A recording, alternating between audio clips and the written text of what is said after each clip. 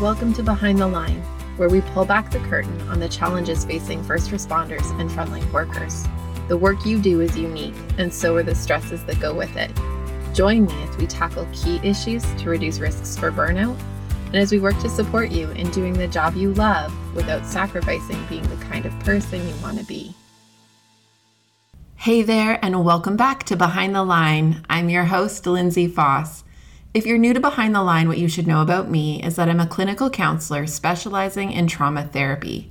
And after over a decade working with first responders and frontline workers around issues like burnout, compassion fatigue, PTSD, and related OSIs, I've become a passionate wellness advocate and educator for those who sacrifice so much for our communities out on the front lines. Behind the Line is a place for us to talk about the real life behind the scenes challenges facing you on the front lines. I created this podcast with the hope of bringing easy access to skills for wellness, allowing you to find greater sustainability both on the job and off. Welcome back, everyone. We are in our summer series where we're just hearing stories from various amazing first responders and frontline workers. I'm so grateful to join you again with an amazing guest, and I can hardly wait for you guys to hear it. Let's dive in.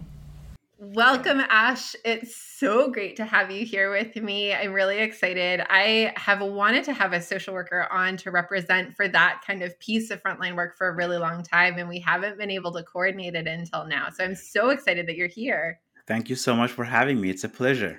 That's awesome. Okay, so I want us to kind of chat about your story and your experience of frontline work, kind of your perspective on what has been really great about it, what's been really hard about it, and any insights you have for those who are in it, new in it, and are trying to figure out how to exist sustainably in it.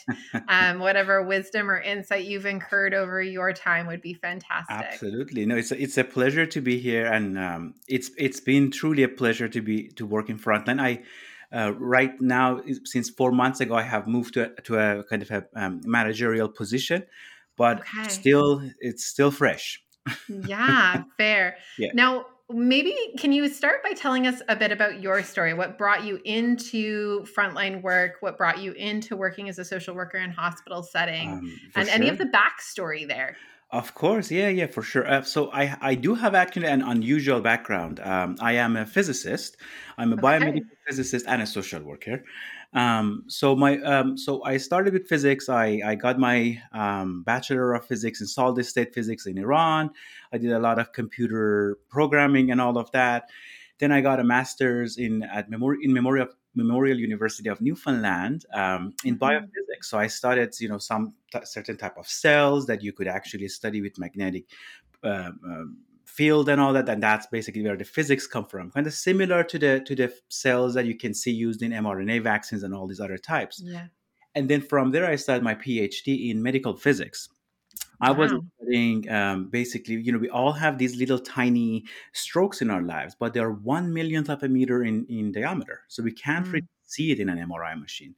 So what I did is I was trying to, instead of taking one image, I took multiple and use my computer programming and physics and all of that to see if we can actually detect the magnetic changes that these tiny blood clots can make.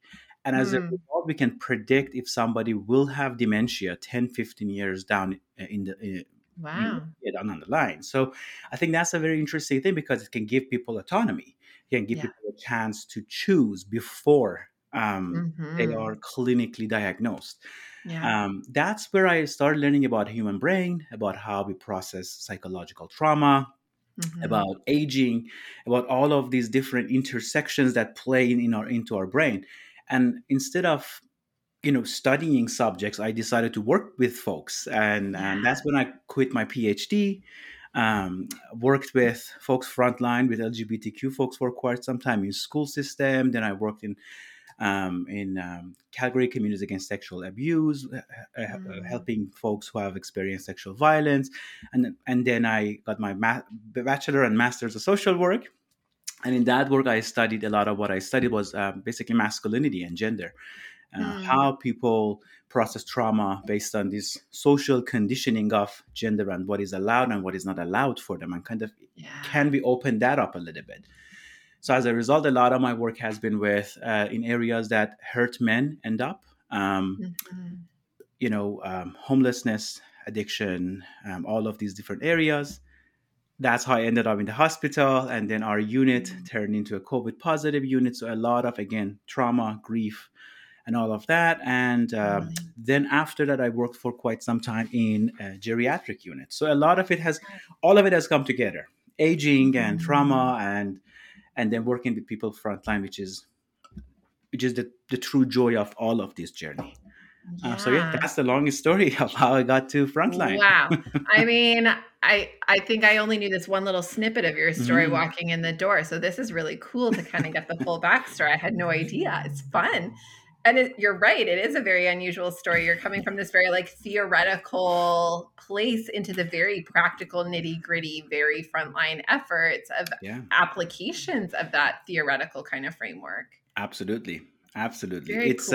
It's very interesting. It's very humbling and very interesting. Yeah, I bet it would be a mixed bag. I'm yeah. super curious how your like physics-based theoretical brain feels about being in some of the nitty-gritty frontline work on days where it is just a lot of like pressure and demand and people. Mhm. Yeah. That's a good question. The yeah, I was never kind of quite a good fit in that physics side of things. That like Okay. so I was always a people's person. That part really helps. Yeah. But as a social worker, I think being a physicist helped me a lot because Mm. as social workers, we do provide a lot of frontline work, but within the context of systems. Mhm. And it always helps to have that engineer mind of being able to put things in the context of systems. And yeah, and being a grad student for quite some time, I'm very good with the spreadsheets. And as you know, with the demand of frontline, we all need more spreadsheets. Yeah, we all do. Excel's getting a lot of business these That's days. it. That's it. So a Yeah, lot of it, I find totally. that overall it helped. But there was a Yeah. lot of learning, from looking at somebody as a subject of a study to looking at somebody as an equal in that humane moment and that Mhm. spiritual moment that humans connect, especially Hmm. in a hospital when people are Yeah. in pain, right? Yeah. It's a very, very humbling and human moment, which is again to me very spiritual. I mean, it sounds like you're able to marry some really cool pieces that I actually think are really important. And I say similar things in my work too. So I find that when I see a lot of learning and developing clinicians who are like interns and early in their work, they often kind of come from one of two places. And I actually think I see this in the medical profession as well, where they either really love people and they got into it because they want to help, but they're not very good at placing the reason for why they're doing a thing into a framework for why that makes sense. Yeah, So they really just want to like love on people and care for people, but they're kind of doing it left, right, and center without yeah, like a rationale or an anchoring to something that feels meaningful. And then on the flip side, I see the people who are really strong at having the rationale, who really like to see how things work and get the framework piece, but have zero people skills yeah, and don't know how to like bring that down to being like effective. And I absolutely. think I see that too in the medical profession, where I see like the doctors that have zero bedside manner, but they really know how your brain and body work, or like they Yeah, see the problem. They just have no ability to like absolutely. connect. And then there's probably those who are really good at the connecting, but don't necessarily grasp fully some of the higher up level. And so it sounds like you're kind of doing this marrying Yeah. of both things that I imagine would make you very effective at your work. I would like to I would like to think I would so. like to Yes. think so. Yeah. Fair enough. But Fair enough. I agree with you. I think there is a little bit of coping in that when we Mhm. distance ourselves from our clients and when we become Yeah. the expert and take the role of the expert, put the hat on and don't want to feel it with them, right? Mhm. Because I'm the Yeah. expert, I know what's going on, and that distancing sometimes is a way that people cope to survive in this work that is emotionally exhausting. But the Totally. word of caution is we are working with a human, right? And Mhm. they don't want experts. Sometimes they just want somebody who actually can sit there Yeah. and level That with them and feel connection. their pain with them. And the other part is like, yeah, people can actually focus on getting the work done and all of that, which is beautiful to Mhm. see that commitment.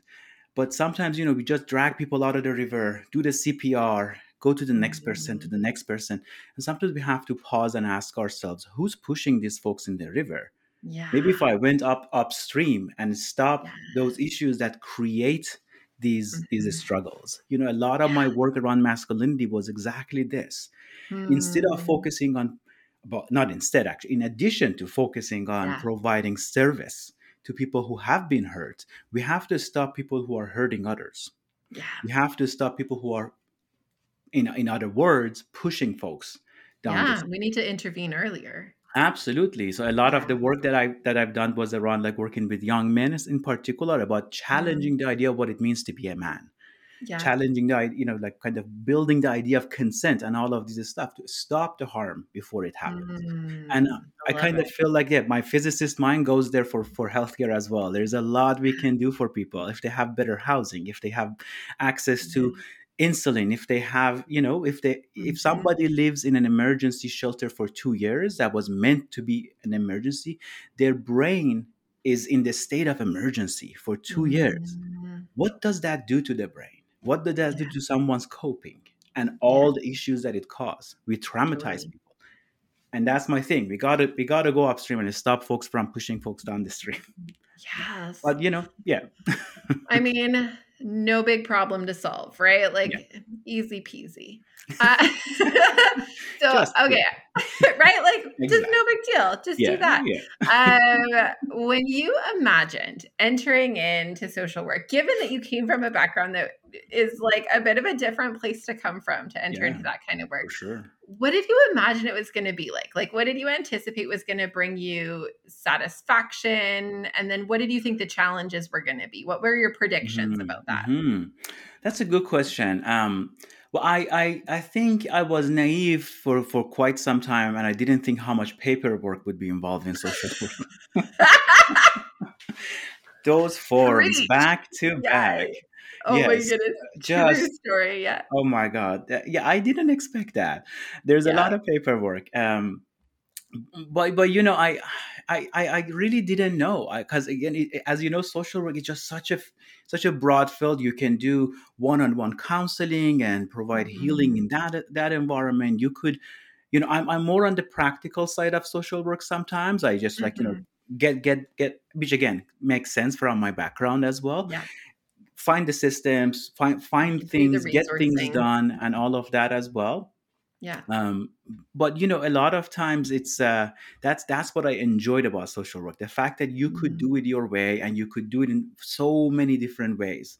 Hmm. um, this surprise, to be honest, one of the biggest surprises I've had since I started working in a hospital is how much a lot of the newer doctors and residents appreciate social work. Hmm. I didn't expect that. I didn't expect Yeah. folks to actually sit down and try to consult with you as an equal provider, as an equal member of the Mm. team, and I Mhm. really really admire that. I think Mm. we have gone to the place to understand counselors, occupational therapists, physios, Yeah. nurses, dietitians, social workers, we all provide in our own way. Yeah. I'm We all bring Persian and I value. speak Persian, so I want to just quote Rumi. It's like a small piece that says, "The moon spreads light. It lightens the moon spreads light. Sorry, the moon spreads light. It lightens the meadow and makes the dogs bark. Mm. Everybody weaves the dress that fits their nature best. The Mhm. moon spreads its beauty, and the dogs fulfill their duty." I think we need Mhm. to realize that we all contribute in our own way in this grand scheme of things. And all of Yeah. us have something to do to improve patient care, to improve people's lives around us. I And love that that is the surprise. yeah, I would be surprised by that too, and yeah, it's a good surprise. Like, I it's a think very good surprise.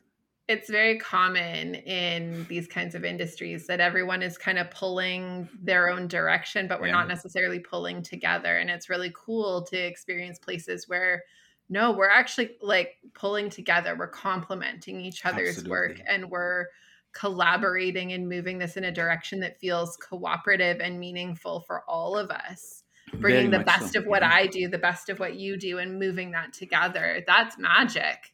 Absolutely, absolutely, and that's what I really love about my work in the front lines, like being able to work with Mm, folks that are brilliant.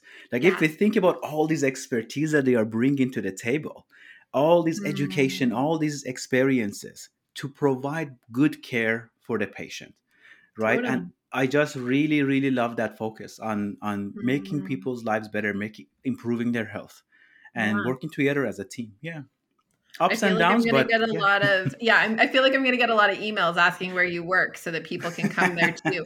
Because I don't know that that is as common of an Yeah, experience as I wish it were. I think that absolutely. that's Yeah. unfortunately still a thing that's coming. Although I'm always excited to hear that it sounds like it's coming more. Like the stigma around mental health, the stigma around like homelessness and Absolutely. addictions and some of these It's pieces changing.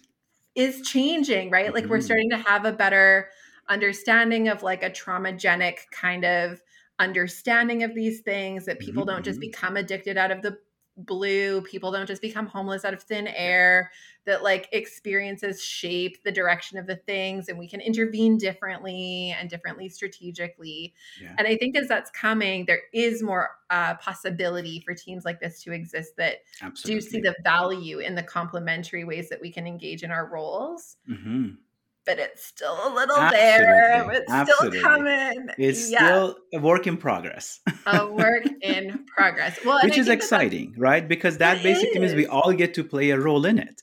If it Yeah. was already made, if it was already done, then we wouldn't be able to actually shape it and mold it the way we want. Hmm. That's why I love progress in general. We all get to Hmm. play a role in it. It's that co-creating kind of piece, right? Like Absolutely. we're all a role in shaping and making it what we're going to make it.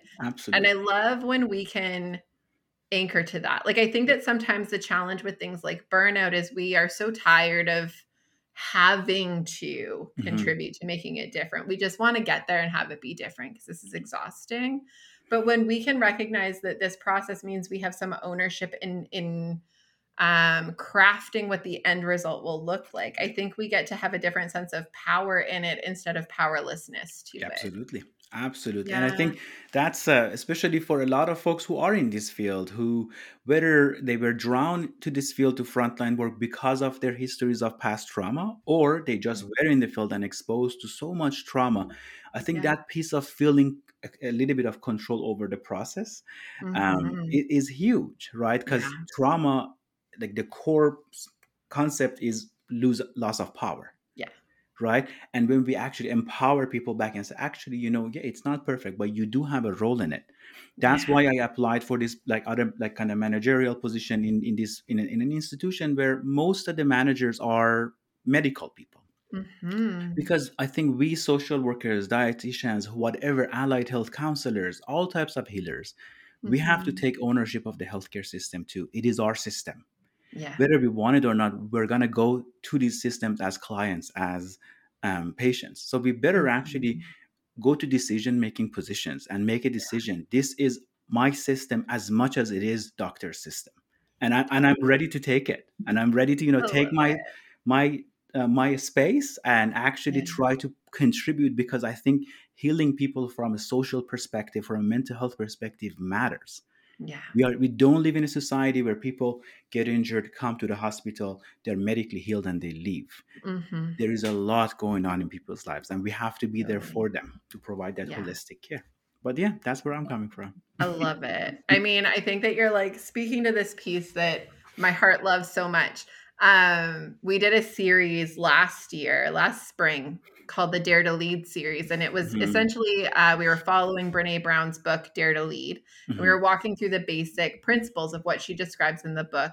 And the effort was this piece about like, the one of the primary challenges I hear as a clinician who works with first responders and frontline workers is that the thing that is taking people out of the work the most actually Hmm. has very little to do with the frontline engagement and more to do with the bureaucratic systems that Yeah, feel like they just squeeze them dry until they can't anymore, right? absolutely. And Yeah, you're nodding like you totally know that yeah. that's real, because it is. And so Absolute we did this 100%. Dare to Lead series because I kept saying like the challenge is we can't change it, like we can't convince the people who are already in those positions to just be different. Yeah, We have to become the change we want to see in the world. that's it. So we need to become leaders who are aware of mental health, who are aware of burnout, who speak this language, who grasp the concepts. And then we need to be willing to move up into the positions that then filter that down That's to it. make Yeah, the change. And exactly. so we talked about this as this idea of like, how do we raise up a generation of leaders who are informed differently and anchored differently to these Hmm. pieces to shift it? And it's exactly what you're doing. That's Yeah. so Yeah. cool. Thank you very much. Thank you. I agree. I think it's very important for us, for frontline workers, to be in Hmm. leadership position because we've done the work. So when Yeah. my staff right now that I'm like in a manager position, so now I'm the manager for all the social workers and dietitians in the area that I worked in. Hmm. But now when my staff email me, when folks email me and ask for time off, or when they call sick, I know kind of Yeah. what's going on. I know the stress Yeah. and pressure of that work. Totally. I know that you give your job everything you've got and then you go home and you have nothing left and just want to sit on Yeah. the couch. I know that feeling. Yeah. Um, so I can empathize with them. I Yeah. can actually see that they are carrying some of that pain from our clients. I am Mhm. humbled by the nurses, by the folks who have been working throughout the pandemic. Yeah. Very, very Yeah. frontline. These folks have been carrying, the burden of the no, I don't want to call it the burden, but the pressure of the pandemic. They've been Yeah. facing it front and Yeah. center. Totally. So being us being administrators later on, we can be in a position to support folks, and we can just do the boring work of change, sitting in committees and writing Mhm. policies. Not exciting, but that's how change Mhm. happens sometimes. Well, but even it is how change happens sometimes. I Yeah. We had an interview with someone else a couple weeks ago, and they were sharing about how, to take a day off, and it was kind of like I saw some really hard things yesterday, and I can't Yeah. do well for people today given what I have lived through, and I just need a beat to get back together. And their employer required a doctor's note to legitimize that day off Yeah. work. And that is grounded in policy that makes that employer ask for that. But even to be able to shift some of those policy based expectations to adapt and recognize that people do get to say, I need a beat because I can't do right by the people you're asking me to Absolutely. serve, and to reduce the pressure points on them to have to feel like they justify or prove themselves Yeah. as being sick enough to call in that day when they've been showing up for overtime left, right, and center to manage all That's of it. these staffing issues, That's it. right? Like, how do we balance it? How do we as leaders offer some buffer? And uh, I will get to that in a second, but Yeah. exactly to add to what you said, that also talks about validating illness only from one perspective, Yeah. only from one medical perspective. Are you sick enough for your doctor to write the note versus are you sick enough for your counselor to say, I think, yeah, you need to take a day off? These are two separate Mhm. things and come from two different um, the systems of value, right? And Totally. we have to hold both of them to the same level, Yeah. because one already has incredible power. Mhm. And speaking of power, I think that's what I see my role as somebody who's Mhm. in a place of position of leadership right now. I have a little bit of power, not a Yeah. lot of power yet, Sure. but a Yeah. little bit, but more than I did Totally. before. Right? I Yeah. sit in meetings that I wasn't invited to attend before, and I Mhm. think that's what it comes from. We need to be ready to take some Mhm. heat on behalf of others. We Yeah. need to be able to say, I'm going to stand up for my staff because they need to take a day off for mental health. And if that means the organization or whatever organization has to spend a little bit more money, sure. Because I think these folks are Mhm. worth it. Yeah. The Yeah. biggest asset any organization, from a small nonprofit to a huge hospital, have is their staff. Yeah. The most expensive thing in a hospital is not the MRI machine. It is Mhm. not the building. It's the Yeah. staff who are running it. We Mhm. can run without a lot of the hardware things, but we cannot run a Yeah. day without nurses. So Yeah. we need to actually start treating Mhm. folks differently, because otherwise they Yeah. don't have to work for us. They don't have to work in Well, that's in the these thing. environments, right? Well, and I And think they're that's the thing that we're humans. seeing. Yeah.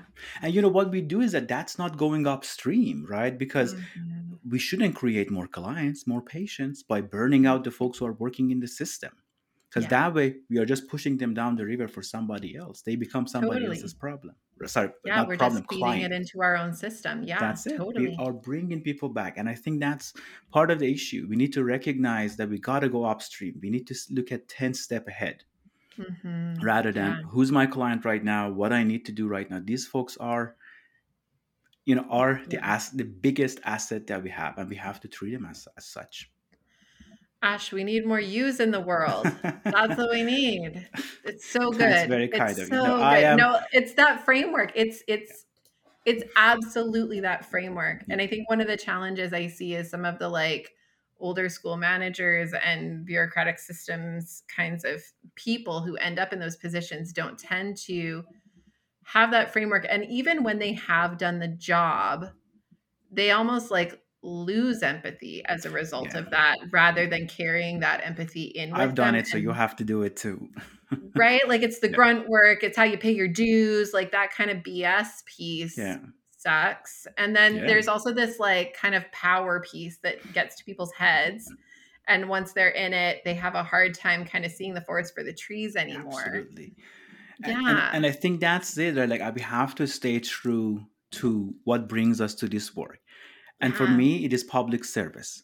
I'm imperfect, like the person next to me, all of us, right? But the thing is, who am I there to serve? Am I there to keep the status quo that is not functioning? The COVID pandemic showed us very clearly that we have big gaps. Before that, there were a lot of other things too, right? Am I there to make a positive change? And I'm not there forever. In no position. Everything in life is temporary. And that's the way I cope with the pain of sometimes existence and frontline and everything. Being everything in life is temporary. No pain will last forever. Yeah. And no moment will, right? As hard as it might be. But can I make sure that in that temporary time that I am put in charge, I am put on that desk, behind that desk, can I make sure that I give something a little bit better to the next person, and then they can make it even better? Can I improve it just a little bit, whatever my contribution is? I sing my own song, and the next person comes out and sing their song. And the beauty of this world is that some songs will be remembered, and I hope mine will be remembered too. I love it. You guys have heard me talk about the Beating the Breaking Point Resilience Training Series on this show a bunch of times before. For the next 2 weeks, we are offering this program at a significant discount, and I hope that you'll take us up on the opportunity to join in, check it out, and develop a really bomb-proof resilience program for yourself, a personalized skill set that you can use to help manage burnout and support reducing risks for things like PTSD and other occupational stress injuries. It is an amazing program that I poured blood, sweat, and tears into in an effort to make it all of the pieces that you miss in your training that are really key to be able to manage your mental health and wellness while doing a job that is impossibly hard. So whether you are early in your career and you want to be preventative, or if you are in the midst of it and you are teetering on burnout, or if you are already well down the burnout trail, this program offers something that will benefit you. It will help you build skill sets to build back or build up resilience capacities that you may not have thought of before. My hope for you is that you will take us up on this opportunity to check it out. We include things like a full money back guarantee for a period of time to ensure that what you get feels like it meets your needs. If you have any questions, feel free to reach out to me and let me know. We also offer this training program for large groups of people, for staffs and workplaces. So reach out and connect further if you want to know more about that. Our $100 off deal on the Beating the Breaking Point program is available from Tuesday, July 5th, all the way until 11:59 p.m. Pacific Standard Time on Thursday, July 14th.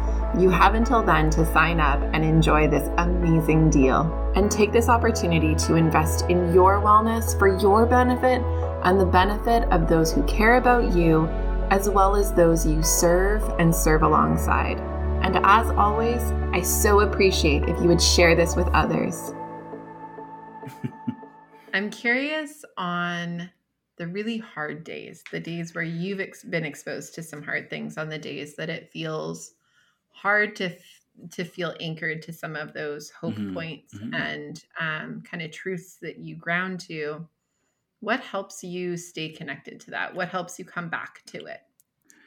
That's a good question. Yes, there are a lot of hard days, a lot of days that are beyond any human's capacity to take. We are not hardwired to hold a tablet to become the embodiment of somebody's family so the family can say goodbye to their loved one because there's a pandemic and there's no vaccine for it. But sometimes we have to. Absolutely. There is no choice. And I would much rather be that person, right, than not.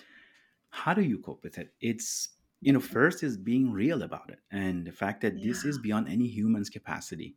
So if I'm reacting the way that I'm reacting, that's normal. That's how a human is supposed to react, and not buy into this savior culture of I have to sacrifice myself to save other people. I am no one's savior. I am a flawed individual myself.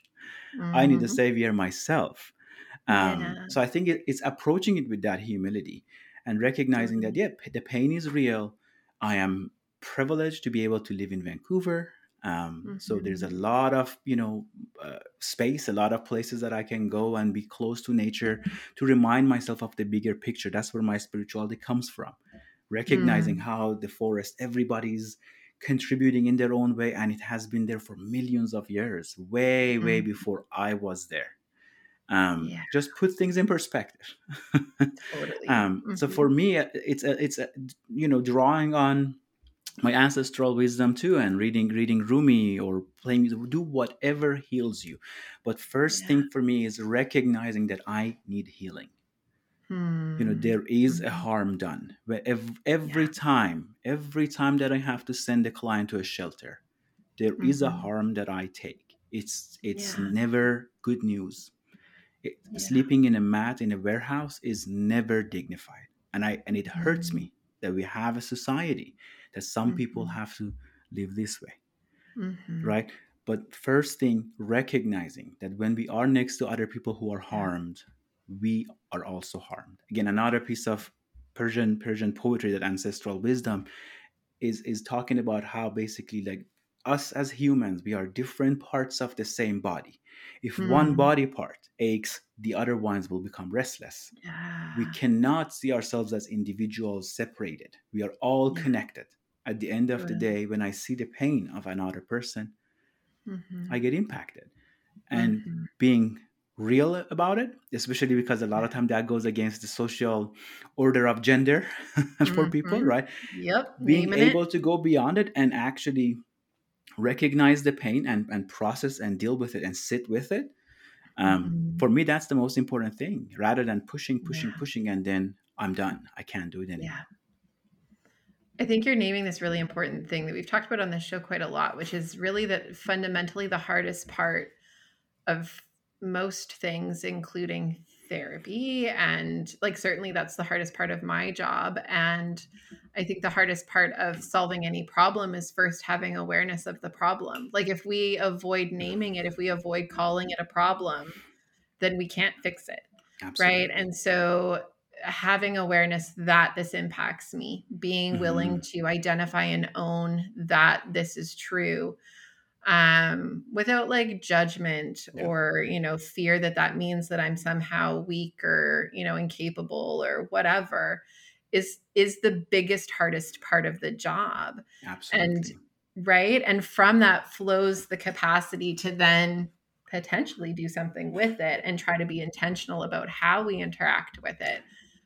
But it starts with that piece. And I often say on this show that the challenge about frontline work, you said it too, that like no one's hardwired for this. And so the thing I often say is nobody comes out unscathed. Absolutely. There is no brain ever created, ever born that is made to do the things that you guys are doing and see all that you see and remain unchanged by it. It's not possible. Yeah. Absolutely. So when we know that, when we like normalize that, then we take some of the pressure off of somehow being required to somehow be better than our brains were made to be. Absolutely. There is no better. this is it, right? And we just have to, it's like, instead of trying to squeeze people to fit into a box that was not made for them, we have to change the box. We have to, sometimes I think that's the most important part. We have to just change the way, as you said, the way we look at it. And right back at you, same thing, when you folks, the counselors, when they sit in that room with us and hear so much of the trauma, things that sometimes people haven't disclosed to anybody else, there is, there is that secondhand trauma, there is that vicarious trauma, right?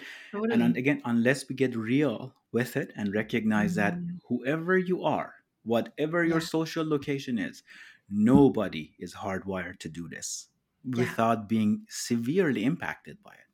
And there's plenty of science to prove that too. It's it's, you're not broken, you're not flawed. If you are aching, if you're frontline and you're struggling, if I could do things all over again, the only thing I would do differently, no, a lot of things I would do differently, but one of them would be reaching out to others. Because when I did, authentically, with an open heart to actually hear their side of pain and story as well, then I started realizing it's not just me, but we are all sitting in these silos, being like, oh, it's just me, maybe I'm not strong enough. No, it's all of us who are hurt by the pain of other people. And and for me, there is a lot of, we are familiar with power over. This is the primary way of power being administered in our society. People have power and they, kind of express it over somebody. But this is about power with. This is about a different type of power. It's about us, not me, but us. Right.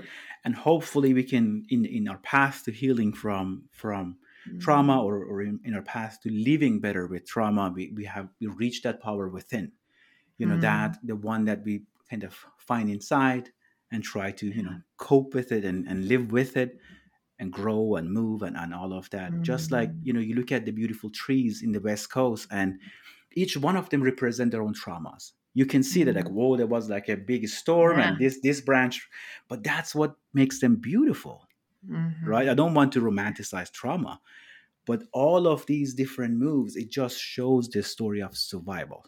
Yeah, we all survive, and we are not supposed to survive unaffected, right? Totally. I also love this piece you said about connecting, and I want to dig into it just a little bit deeper. And this wasn't on my list of questions, so feel free to tell me, Lindsay, I don't know, or I don't have an answer. I didn't prepare for this one. But you said this piece about when I started to connect, and the kind of we-ness of it, that we recognize that we're not all these independent silos that are suffering independently of one another, that we do have this collective experience.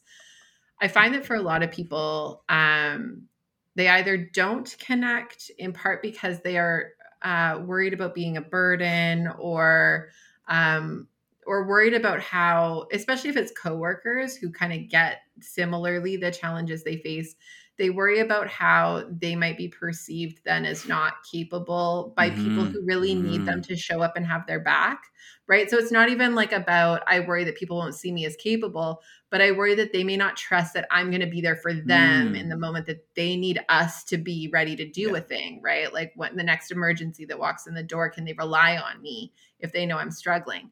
So I hear that a lot.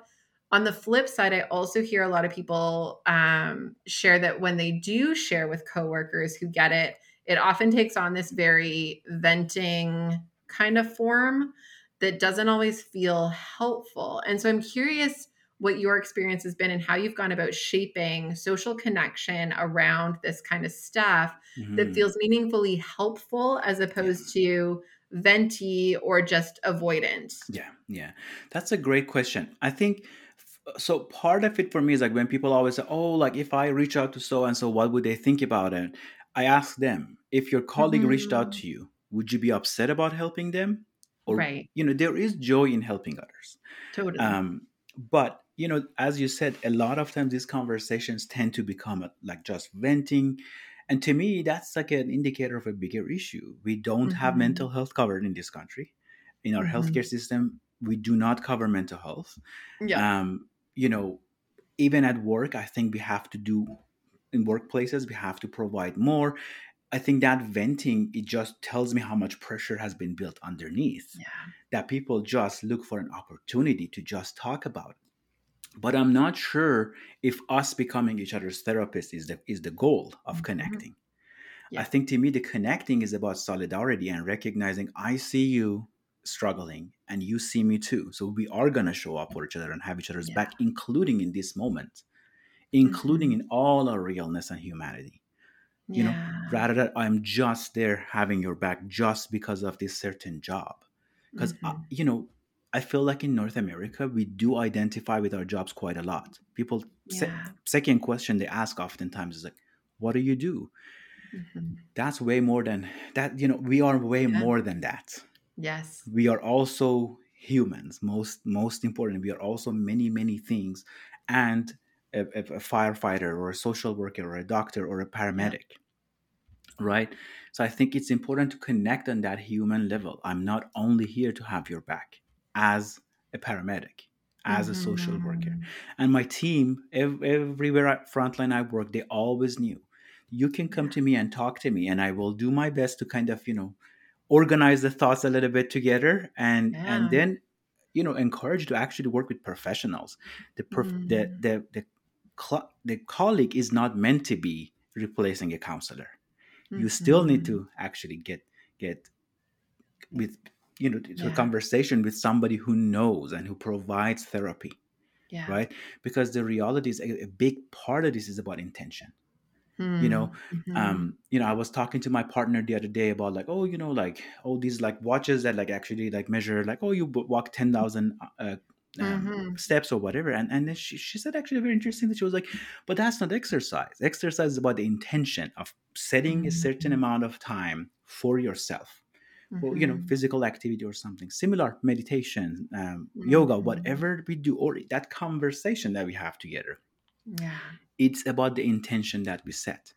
If the intention for us is to connect and to actually recognize the mutual pain, rather than going home and drink or cry alone or you know, watch the same show for the 10th time, whatever our coping is, or go for like 2 marathons in a row, whatever we do to cope, right? We cope alone. You know, I feel like we have created a society somehow that is all about, it's about cope, hope, dope, and shop. And we got to go beyond that. You know, we got to go beyond that. We got to cope together. We got to have some hope for our mutual future. Whatever our past is, the future is the same. There's this beautiful saying, all rivers end in sea. We have to recognize that the end for all of us is the same. Right? So we have to have each other back outside of just the work. And once again, the word of caution is always, please don't try to be each other's counselors, but actually reach out to people who do that professionally. Totally. I mean, I think that there's these really cool ways that we can choose to be there for each other. Just again, intention, right? Like you're calling it, the intention piece actually matters quite substantially. And I think what we tend towards is these very off the cuff moments where it becomes like verbal diarrhea, right? Like I start talking and then it just keeps coming and coming. And sometimes I'll be even in my head being like, shut up, you gotta stop it. You can like see other people's faces like glossing over. Yeah. Like I did not know I was signing up for this when I said, hey, what's up? Right? And so we've all had those moments, I think, where we're like, oh, that was too much. I couldn't stop. I couldn't contain it. When we open those up, for sure, it gets too big and too much for us. For them, we'll often feel embarrassed afterwards, like we occupied too much space, and maybe we did. But it's more this piece about entering into it with like, what is my need walking in the door? Like, do I just need to debrief it? Because sometimes we just do need to vent. It's like a pressure valve, right? Like we just need to relieve and release some amount of the pressure so that I can enter back in and continue about my day. And if that's the case, then fine, but I might need to like contain it, right? So I've actually done this with friends where I've said, I really need to just like, I call it bitch session. I just need to have a bitch session about this thing. But I know that if I let myself, I can go on about this forever. So I'm going to set a timer on my phone for 10 minutes. I need you to just let me go. I need you to let me rant and rave and be a crazy person about it for 10 minutes. And then when the timer goes off, I need you to help me change topics. So I know that I just need the release of this. And then once that time is up, I need to shift gears and I need you to help me just Great. redirect. Exactly. Right? And that's the beauty, Yeah. right? Like you're setting the intention, you're telling them what to expect as well, and you are setting the boundaries around it. I think Totally. that's the beautiful communication of this is my need, Mhm. rather than just pushing down. Like this is what I need. Yeah. Like people have behaviors and we always tell people to change their behaviors and it doesn't work, and then we are like, whoa, why? Mhm. Well, like the behaviors always have feelings underneath. What am I feeling? If I am feeling elevated at work the moment I show up, Yeah. if I am snappy at work, whatever that is, where does that come from? What are the feelings and what are the unmet needs underneath? Yeah. Maybe the unmet need for some people is, they see sometimes the harshest part of the world. Mhm. And maybe they just don't want to know how much danger is out there at every Yeah. moment. Maybe Totally. they don't want to know how much pain and misery is in this world at every moment, right? Mhm. So maybe that's the unmet need. But the feeling is I'm overwhelmed, I'm burnt out, I feel like I can't, focus and all of these other stuff. And then the behavior is, well, I drink more than usual. But we Mhm. tend to problematize the problem. Or I took too much space and I talked about it. Yeah. My the thing about shame and guilt is it's never useful. Totally. Right? So if we take that guilt and shame away around I took so much space, and you can still acknowledge that I did, but I needed it at that moment, Mhm. and I'm gonna make amends to this person, get them cheesecake, or just let them know that I didn't take a lot Yeah. of space, and I'm sorry, Yeah. but I needed it, and give them permission to do that if they want to as Mhm. well. Yeah. Right? But as long as we have a backup plan, which includes somebody professional supporting us, providing care for us, just like we provide care for others, we don't shame our clients for getting care. We shouldn't shame ourselves for getting care either. Yeah. Getting care is beautiful. That's what love looks like. Totally. And we should not deny ourselves from getting help for our mental health, right? Yeah. Or for any type of health. I mean, the thing is, that's always funny to me is we'll do it for everyone else, right? Exactly. Like most of the people I know who are like the harshest about counseling for themselves are super quick to put their kids in counseling when they're struggling with something because they know that they want the best for their kids and they know that they can't get them there without professional support. So that's like a no-brainer. But then when it comes to them, they're like, no, I just got to like grit my way through this by the skin of my teeth and suffer every moment. Absolutely. Why are we doing this to ourselves? I think we need a huge cultural change as well, right? Like we do have that ultra independence, which partly we get from the US as well, partly we get from our, like the dominance of the British culture as well, right? Like since the 70s, it's always been about you as an individual, make decisions, make better decisions, and this and that. But a lot of times we just can't, right? It's not about me getting stronger. There is no way. No human can deal with it, but some humans have to have this job and take care of others.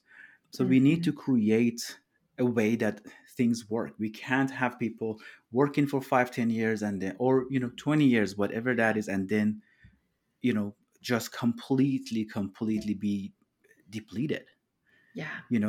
That is just not right. That is not okay. I respect frontline workers and folks too much to let that happen, right? I just don't think that's right. Preach, Ash.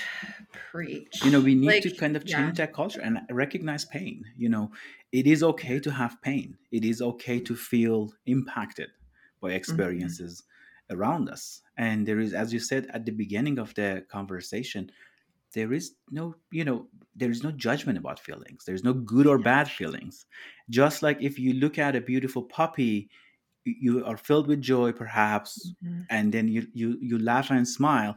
Seeing somebody who just OD'd is gonna overdose is gonna fill you with grief and rage and sadness and whatever those feelings are. There is no judgment about it. We are gonna be impacted. We can't. That's what I see it is. That's my 2 cents. I love it. I like your 2 cents. They're great.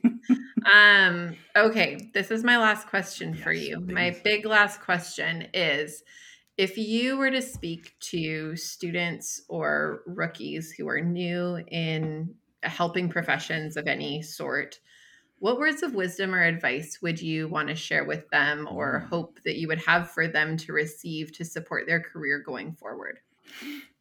That's a good question. Well, I love supervising students for social work, and I teach counseling programs. I really like working with the next generation of folks, providers, care providers, healers, whatever they call themselves. For me, something that I would share with them is, don't feel like you have to know everything. Don't feel like you have to have figured this out before you start, or 5 years into your career, or 10 years into your career. It is going to be a constant growth. And, just like these two beautiful, let's say we have two beautiful bunches of rose. We have two beautiful roses. Let's just say that. Yeah. If one is doing well and the other one is not doing well, you don't blame the rose.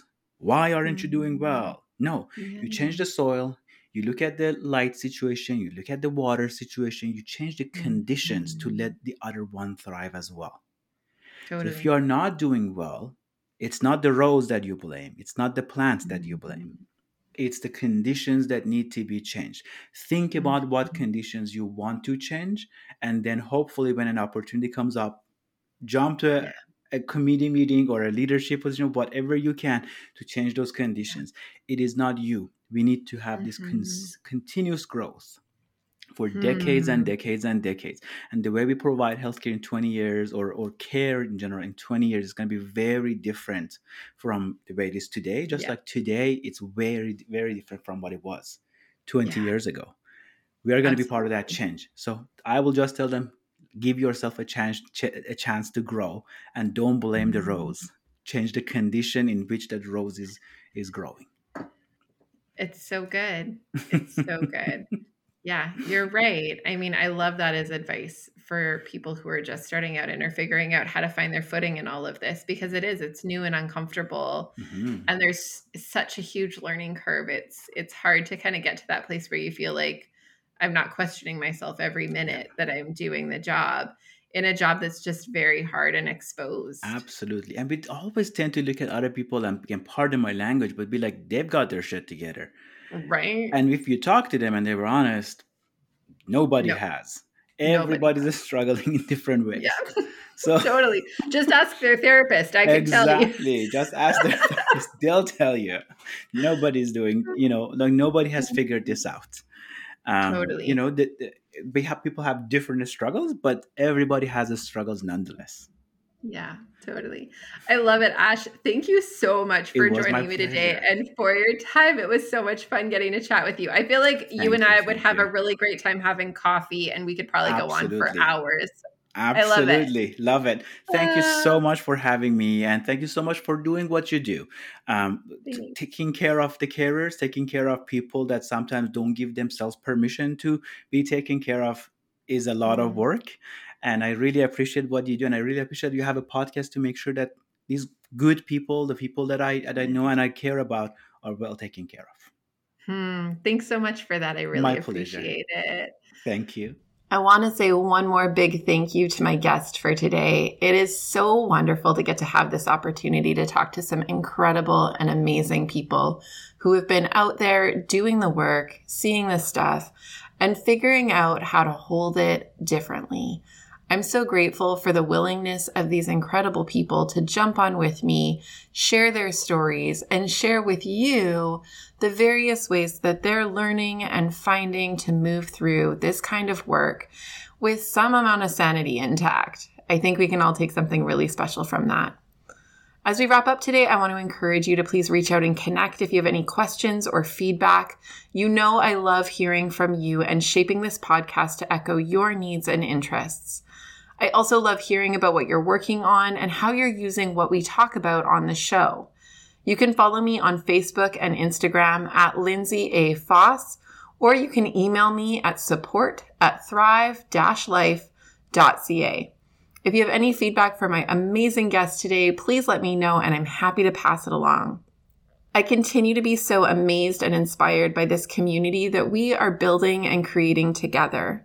I'm so grateful for your support and that many of you are so incredibly keen to share about Behind the Line to others on the front lines. Thank you so much for sharing with those you know.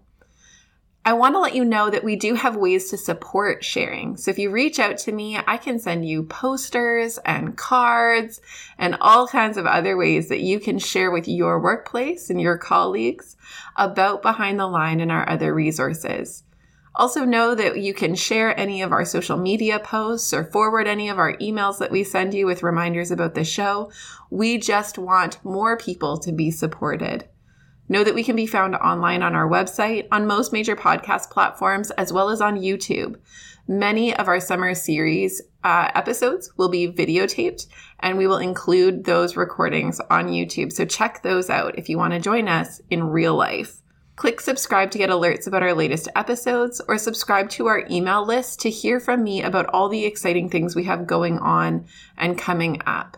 You'll find all the details you need in the show notes, and you can access our email list by clicking to get our free Beating the Breaking Point Indicators Checklist and Triage Guide, which helps you facilitate self-assessing burnout and related concerns. We make all of our different resources available to you guys because the work you do really, really matters to our communities, but way more than that, you matter. Your life matters, and the people who matter to you matter. And we want to make sure that you have what you need to keep up the good work at work, but as well in your very real and amazing life outside of the work. So use it and share it. And until next time, stay safe.